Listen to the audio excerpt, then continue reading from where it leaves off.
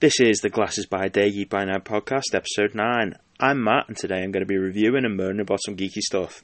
On today's show, I have every Marvel show that is upcoming and my thoughts on them. I have 2 comics to read before you die, so I've got X-Men Forever Volume 1, and I have Smallville Season 11, Volume 1, Guardian, which I will review Smallville Season 11, Volume 1, and give my reasons why it should be made into a TV series. And lastly, I have a movie you must watch before you die, Across the Spider-Verse. Marvel has a plethora of TV shows of all shapes and sizes, from live action to animation. The issue is that everything except for Loki seems to be getting pushed back for one reason or another. And to be fair, I feel like Loki was one of those ones that was never going to get pushed back because he's a fan favourite. The first season was great. It was one of those ones that was never going to get pushed back. X-Men 97, on the other hand, it's been pushed back. For me, I kind of feel like this is one of the ones that you're going to get old school fans wanting it, and you're going to get new people watching the old stuff and then getting into this. So X-Men 97 picks up where the cartoon from the 90s left off. If you're like me, you've got real fond memories of the series because it started in 1992 and it was brilliant. If you're like me, the theme tune still runs through your head to this day. It ended back in 1997 because Saban Studios were cutting costs and they had switched animation studios, which meant that the last season was much less of a success than the previous seasons. The animation took a nosedive, to be fair. That said, I am looking forward to watching the new season, although waiting slightly longer than anticipated has wound me up a little. I suppose this gives me a little bit more time to acclimate my kids to the 90s show. So X-Men 97 is going to pick up where it left off from back in 97, with Charles Xavier, who is dying. He leaves the planet with Lilandra even, heading towards the Shi'ar homeworld. I'm looking forward to seeing the new animation where they take the story from this point, because there's so much source material. Speaking of source material, we have Agatha Darkhold Diaries, which is over a year away. So it was previously going to be called Agatha Coven of Chaos, or Agatha Harkness Coven of Chaos. I kind of feel like I don't really see the point in changing the title of it. It's made it a little bit more, a bit more of a joke for me. And in all honesty, I couldn't really care less. WandaVision didn't exactly leave me wanting more Agatha or Scarlet Witch or Vision or any of the above. The only thing that I can see being worth the series is allegedly it brings back a teenage version of Wanda and Vision's son Wiccan, which could bring a young Avengers film or TV series into fruition. I kind of feel it is a filler series. I've said previously that the one good thing about the series is that Agatha Harkness doesn't have her own comic series, which means she's a blank canvas, which means we don't have to worry about fans kicking off over the fact that the series diverges from the source material. I have, to a certain extent, changed my mind about that. I think any series can be helped by at least a little bit of source material. I feel like she probably needs more source material than her own to actually, give us much. I don't exactly have high hopes for the series, but I will wait and see. Echo. So Echo is now set to be out in January 2024 rather than November this year, and this is another one that I just don't care about. She was somewhat of a nothing character to me. She barely added anything to the Hawkeye series other than diversity over being deaf. And, deaf, not deaf. The idea is that the only thing I'm really looking forward to about the series is that, the other cast. Charlie Cox reprises his role as Matt Murdock, a.k.a. Daredevil, and Vincent D'Onofrio reprises his role as Wilson Fisk, a.k.a. the Kingpin of Crime. I think the MCU it's somewhat clutching its straws a little bit on this one. It would beg the question, why has Ironheart been taken off the schedule when something like this has been kept on it? So Ironheart, albeit the character development in Wakanda Forever wasn't great, or maybe it was the actress who played her that didn't do it for me, but I kind of feel like she might have been a better bet than something like this. I kind of feel like someone with, Iron Man armour to a certain extent, but I know they're doing Armour Wars, so who knows. What if the series, on the other hand, brings a whole bag of exciting and new Marvel series to the table? The animation is cool and gives us a new take on the stories we already know. What bugs me about some of these series being pushed back is that the Marvels is still on for its November release. The reason being that it has a tie-in at the end for the new Avengers movies, which would suggest the fact that Captain Marvel is going to play a role in the new Avengers movies. So yay, can't wait. Brie Larson, brilliant, or not. Anyway, one of today's comics to read before you die is X-Men Forever Volume 1. The series is written by legend Chris Claremont, who is responsible for some of the best X-Men stories since their creation. He wrote X-Men stories from 1975 to 1991. His version of the characters were the versions that were used in the X-Men the Animated Series and subsequently X-Men 97, which is coming out next year. Chris Claremont had a lot of stories he had left over which he felt he needed to be told. The comic series takes part outside the normal Marvel continuity and takes us back to 1991. The first 3 issues are generally a reprint of the first 3 issues of the 1991 X-Men. The last pages were devoted to be a bridge of the story meant to diverge into X-Men Forever. The biggest shock of those pages was hinted the death of Wolverine. The teams had previously been split into blue and gold teams, but now ran as one unit under the guidance of Professor X and a SHIELD liaison, Nick Fury. The team is tasked with apprehending the mutant Fabian Cortez, who was last seen escaping a disintegrating asteroid M. The last 5 issues solve a lot of plot holes left when Claremont resigned his post as X-Men writer. The series gives us a clear view of what the X-Men universe might have looked like in present day. So a lot of the stories would have been completely different now. So the idea that Storm, a long-serving X-Men and former Queen of Wakanda, as we know her from present day, was in fact evil and subsequently killed Wolverine in this comic. So Chris Claremont had actually decided, you know what, Storm's evil. She's going to be working for this, organisation. She's going to take out Wolverine, and who knows where it would have gone from there. Or we've got the fact that Sabretooth was in fact Wolverine's father. So Chris Claremont, he could do anything he wanted in the universe, within the X-Men anyway, and he decided that Sabretooth was going to be in fact Wolverine's father, which, if we think about it, really makes sense. There's just no real need for him not to be, I suppose. We've also got Professor X. He was, at one point not crippled, and he gets re-crippled by the Shadow King, but in this book he was never supposed to be back in the wheelchair. We have Cyclops' son, Nathan, who we all know ends up becoming Cable. He's not taken to the future or infected with the legacy virus, so I know that takes Cable out of existence, or Cable off the table as such, but I kind of feel like maybe that was probably for the best. We also have Kitty Pryde accidentally inheriting one of Wolverine's claws when she phases through his dead body. It begs the question, where would the X-Men be now if Chris Claremont's stories had made it to the main continuity from the beginning? It was beautifully written by a legend who is obviously passionate about X-Men and has a lot more stories to tell. I know that, obviously Stan Lee, created the X-Men, he got them going, but realistically, from 1975 to 1991, Chris Claremont was probably the stepdad living with the mum. I kind of feel like he was really in control. He was writing them into something brilliant. So I kind of feel like we've got to give him more, a decent amount of props for this. The artwork with it was brilliant and lends to the story. The story is thought-provoking and in my eyes could be made into a separate universe, like the Ultimate Universe, that could have a monthly book. All in all, this should be on one of your comics to read before you die. So, Smallville Season 11, in my eyes, would have made a great TV series. I kind of feel like it had all the bones to be absolutely fantastic. The issue we had was, though, that, Smallville had gone 10 seasons, it reached its natural conclusion. You can't keep hold of the characters, the people, the actors for life. It just won't happen. So, Volume 1, for those of you who were fans of the Smallville television series, following the early years of Superman growing from farm boy to Man of Steel, then this comic is for you. I remember being pretty gutted when Smallville finished. Like I said, it came to its natural conclusion. So when I found out that they were bringing out Season 11 in its comic form, I was ecstatic.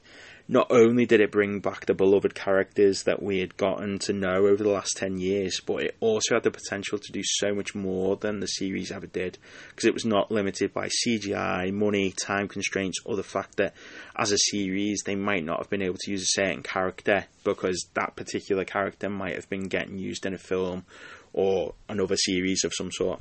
So the book was only limited by the writer's imagination, which, yeah, I kind of feel like the beauty of it is you can literally put anything down on the page. So Smallville Season 11 Volume 1 Guardian is 12 chapters long and was written by Brian Q. Miller. So the interesting thing about Brian Q. Miller was that he started his writing career as an unpaid intern on Smallville in Season 5. The show was well and truly cemented in its spot by then. So he was unpaid for 2 seasons, and then in Season 7, he was hired as a writing assistant. He completed the WB's Writer's Workshop and was promoted to staff writer by Season 8. Then he was promoted again before the end of Smallville's television run to executive story editor. So I loved that kind of story where his perseverance was rewarded, and thanks to all this, and his time on Smallville, thanks to all that and his time on Smallville, he made acquaintances like Jeff Johns, who introduced him to the editors at DC Comics, landing him a 3-book arc for Teen Titans in 2009. So Miller went on to write for television series like Arrow, Flash, Sleepy Hollow, and is still working. He's still working in film and TV now, and he writes for He-Man and the Masters of the Universe on Netflix. The pencils were done by Perry Perez, who started his work in Dynamite Entertainment, working on titles like Savage Tales. He's worked on the likes of Adventure Comics, Action Comics, Superman, Batgirl, The Return of Bruce Wayne, all of them from DC. From Marvel, he's done Carnage, Spider-Gwen, Venom, Hellcat. He's done Star Wars stories, Sano Starro, and then he's done Edge of the Spider-Verse and many more. So Season 11 takes place 6 months after the events that we saw in the Season 10 finale, where we saw Clark finally get into the blue and red suit, and he takes to the skies and he saves the planet from Apocalypse and Darkseid. So we find out early on that the events that occurred in the series finale designate them contact, meaning that the world has had its first contact with aliens. It kind of has a feel like the blip from Marvel for me anyway. So 6 months on, at the end of Season 10, we find out Lex is alive again. He's been put back together with parts of his clones, and he's alive. So Lex is alive, and thanks to Tess Mercer, who we saw die at the end of Season 10, she uses a neurotoxin on him, and it takes away his memories. So he has no idea who Clark is at this point, because he knew he was Superman at that point. So the world knows of the existence of aliens, and they know of their quiet saviour known as Superman. So Superman zips around Metropolis in the first issue. He's spotted by Lex Luthor, who has opened up LexCorp, getting rid of Luthor Corp altogether. Superman finishes the first chapter by heading into space, saving Russian cosmonauts whose space station is damaged by strange energy ribbon. So when I say space station, I mean it's a space weapon, and that's what they're using it for. So Superman seals the breach and repressurizes the cabin. The energy ribbon becomes one of the secondary stories for the first volume. So I think this is one of the bits that I could see happening in the show and not happening at the same time, because I think the difference between this version of Clark Kent and the Smallville version of Clark Kent, the original Smallville, is he was well and truly earthbound back in the day. Now he's basically god level because he can fly. He's stronger. He wears the cape. He has the dual identity kind of thing. So I think that's the bit that it takes maybe a couple of minutes to get used to. Although what I love about it is that you can hear the voices that go along with the characters. I think that's one thing that you kind of miss when you're just picking up a brand new comic. Sometimes you make your own voices for the characters. What I love about this kind of book is, though, that you bring in your own nostalgia to it. So the second chapter kicks off with Clark and Lois talking about the energy ribbon. It then goes on to General Sam Lane, So we've met him before. He meets up with Lex to discuss the lack of military involvement during contact. Lex wants the military contracts to put weapons in space like the Russians. He also wants to know what Sam is doing about Superman. So Sam says he'll deal with Superman when the need arises, which would beg the question, how would he deal with Superman? No one's really got any data on him other than maybe the odd meteor freak in Bellerive, who can tell him exactly who Clark is. I feel like that's one thing that maybe the series kind of forgot over the years, that pretty much everyone Clark fought, knew who he was. They knew he was superhuman. They knew he was he was the one who put them there. I kind of feel like season 3 was like literally the only season that basically goes into that, and that's when Lex is stuck in Bellerive and he's he's not doing great, and Clark's put like loads of the people in there, and I kind of feel like, what happened to all those people? Did they just forget and just get out eventually and just like leave him be? No, not a chance. So I kind of feel like maybe that's one of the questions that they could have come out with in this, but who knows. Later that day, Clark bumps into Lex. Lex calls him by his name and said that he's been told that they used to be friends. Clark questions Lex's memories, which Lex confirms are gone. So if I were Clark, I'd be a bit sceptical as well. So remember, he's known him for 10 years. He knows how much of a lying git he can be. So an alarm sounds, and Clark, in his usual manner, disappears, leaving Lex perplexed. Realistically, how many times during the series did Clark just disappear without a trace whenever someone was in trouble? I thought Lex was supposed to be a relatively smart bloke, but is he really that thick that he never cottoned on?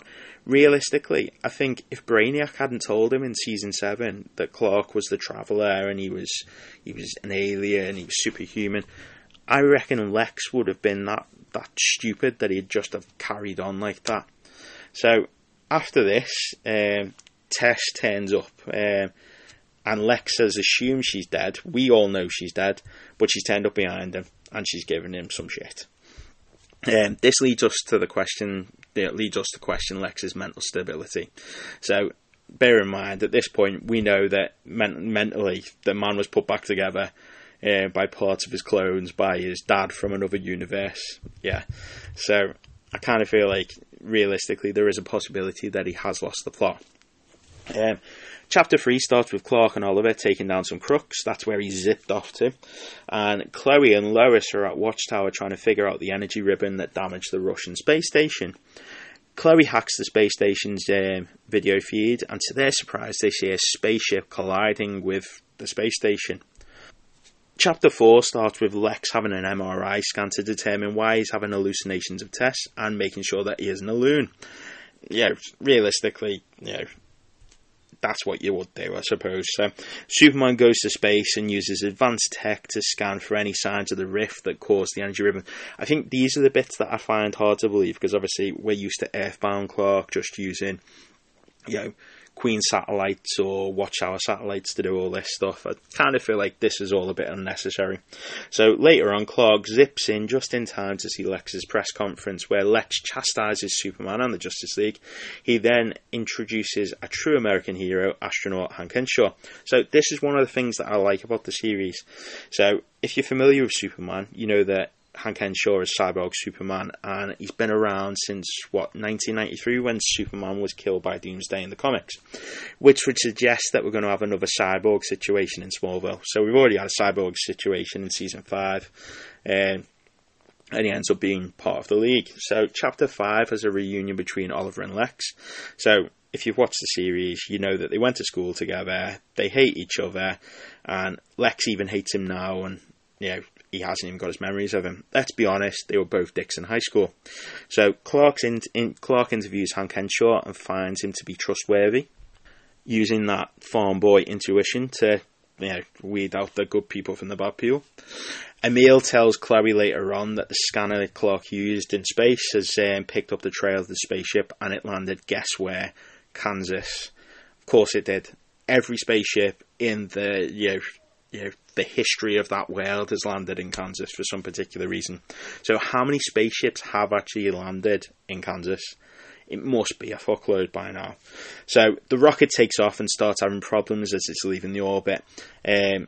It explodes, so bye-bye Hank, or not. So chapter 6 sees Superman zipping away. So Clark zipped away again, leaving Lois to, say, oh, Clark's just gone to the toilet or whatever.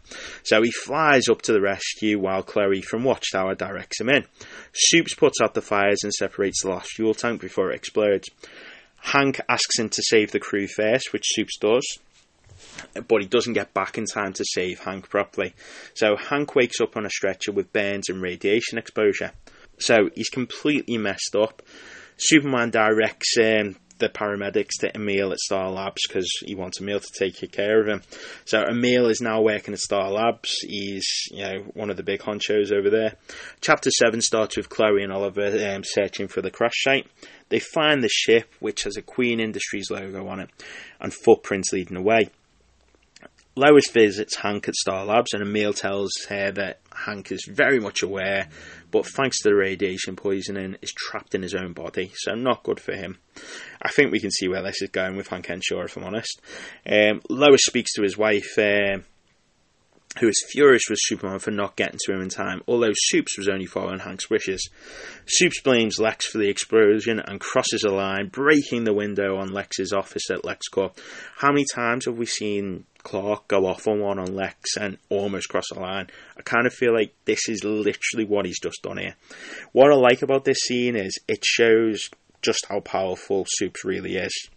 We only have to think back to some cartoons from when we were younger, and the super strong one always does a super clap at some point and breaks windows and stuff like that. This is basically what he does, and then he zooms in, he attacks Lex and tries to get him to confess. Then 3 military choppers show up and ask Supes to stand down. It's not really surprising. He's attacked a building, so it's almost it's an act of terrorism in their eyes. So the fact that especially Supes was present during the Russian space station explosion, the rocket explosion, and now he's attacked LexCorp, it's given Sam Lane the go-ahead to take him down. So good luck, Sam, which I very much doubt. So chapter 8 starts with Lois trying to get in touch with her father, trying to ask him to stop shooting at Superman, leave him alone. So the pair argue, and then the military opens fire on Supes. Let's be honest, he's bulletproof in their eyes. The bullets ricochet off him, and one of them hits the helicopter and sends it flying down towards Lois. Of course it does. So Supes saves Lois. Of course he does. How many times has that woman defied death? I kind of feel like, realistically, out of all the Lois Lanes, she should probably be the one that is dead. How many? They all have a tendency to do this, but I kind of feel like the series got really unrealistic when you think, actually, she should be well dead. She wasn't even trying to not die in half of it. So Supes saves Lois, and because he saved Lois, Sam stands down. The panels then pan to Lex, who he's seeing Tess again.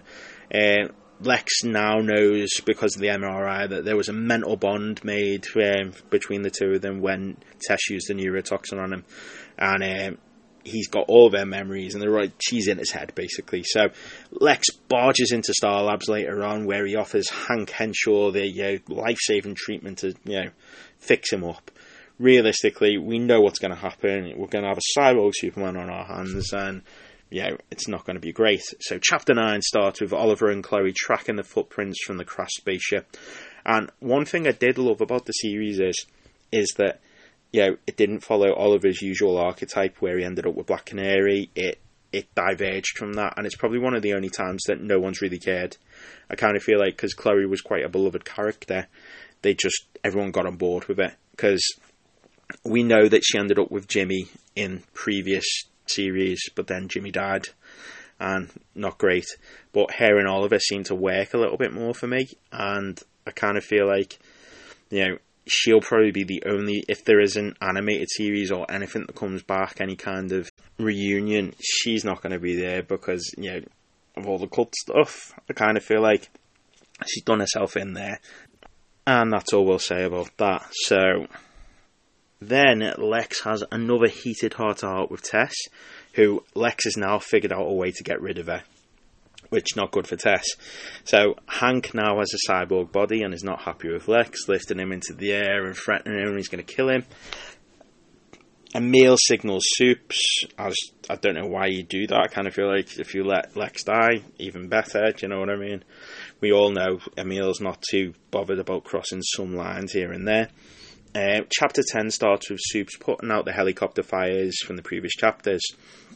Him and General Lane have a conversation about his temper tantrum, and that he has the president worried about his actions. Superman receives the signal from Emil and zips off, in true Superman fashion, leaving General Lane just on his Todd. He gets there just in time and he scuffles with Hank, who starts to blame Superman for his condition. Hank eventually comes to his senses, and stands down. Meanwhile, Chloe and Oliver find the crash survivor. This is the one that I kind of feel like could have been a really good story. So it's Chloe's counterpart from Earth 2. Before she can really tell them anything that's gone on, she's shot and killed by an unknown figure, leaving her last words to Chloe and Oliver that Earth 2 has been destroyed. So the final chapter of the volume, Volume 1, shows us the main plot of the first volume was all about. I feel like this is the part of it that would have been a brilliant in the series, because Hank Henshaw was Lex's collateral damage. He had no problem sacrificing him. So Lex admits to Superman that he caused the explosion on the rocket so that Supes would intervene and get covered in a radioactive substance, which has now tagged him. It means he can't go home without outing the secret identity. The radiation should die off in 500 years. Good news for him, I suppose, because he might be the only one who survives 500 years, I suppose. So, Supes vows revenge. I love this type of book. This type of book for me, it brings so much nostalgia when you read it. I love being able to hear the voices of the characters from the show through the pages. I think that it might be a little bit late on now to make a live action series showcasing what we can see on these pages. But to do an animated Smallville season 11, or like that Smallville Superman Year 1 would be pretty cool. I love the way that I could see the characters performing the scenes while hearing the specific voices of the characters through the words. I think, one thing that, I like a lot of at the moment is nostalgia stuff. So, I like the idea of, stuff like coming back, like X-Men 97's coming back. That's all nostalgia. Reading something like this and you're blasted back to when the series finished, or even when the series began. I like the voices. I like, thinking about all that stuff. So one thing that I would probably like to see, if we can't have any of that stuff, is, any of Smallville Season 11, is maybe a continuation of what we saw in the Arrowverse continuity, where various members of the Arrowverse head into the Smallville continuity and they meet Clark, who's given up his powers to raise his family. So I'd love to know how and why he got to this point. All in all, I feel like if it can't be made into a live action series, Smallville Season 11 should well be an animated series, and I think it would be well received.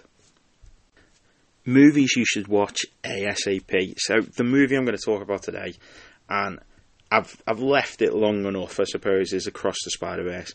So if you haven't seen it, what have you been waiting for? It is literally on its way out now. You can rent it at any point. It is the best movie of the year, if not the best Spider-Man movie of all time. The only problem I can see is with the movie is that allegedly we're not getting it until March next year. What I'd probably say is that we're probably going to wait much longer than that anyway. So it's got epic visuals, crazy alternate universes. Gwen's universe in particular is one of my favourites, because it's almost like all the colours bleeding into each other, and the rooms are led by emotion. So the happier she gets, the lighter the room gets. The more depressed and darkness she feels, the darker the rooms. So, do I wish I'd seen a few different Spider-Man from throughout the years there? Absolutely. But, I'm pretty sure that we're going to get that in the second film. There was hundreds of Spider-Man, and probably we're going to get a lot more of them actually taking some sort of a centre stage in it.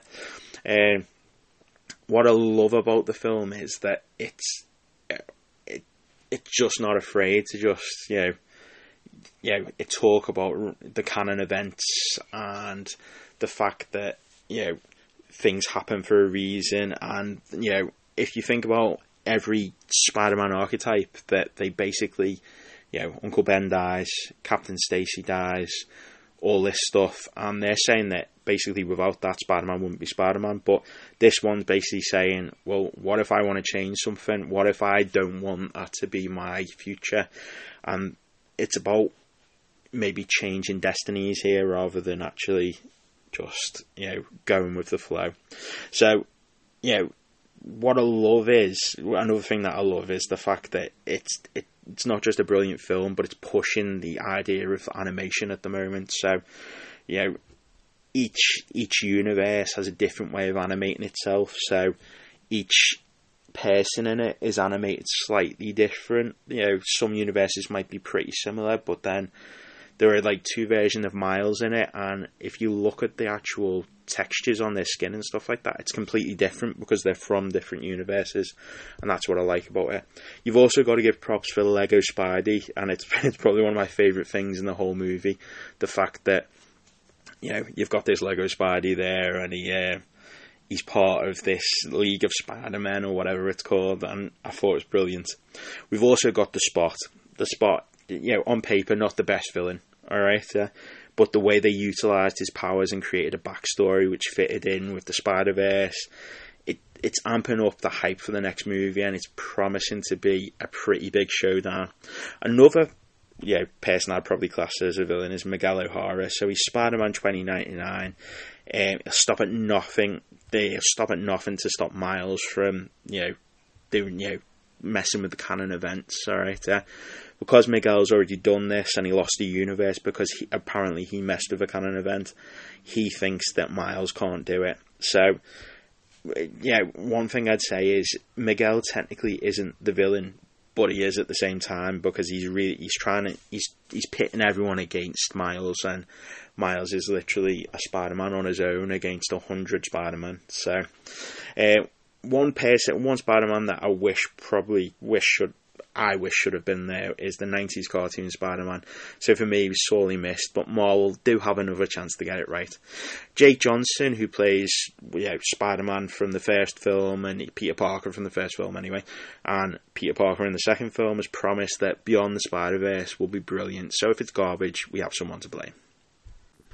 I'm Matt, and this has been the Glasses by Day, Geek by Night podcast. Thanks for listening.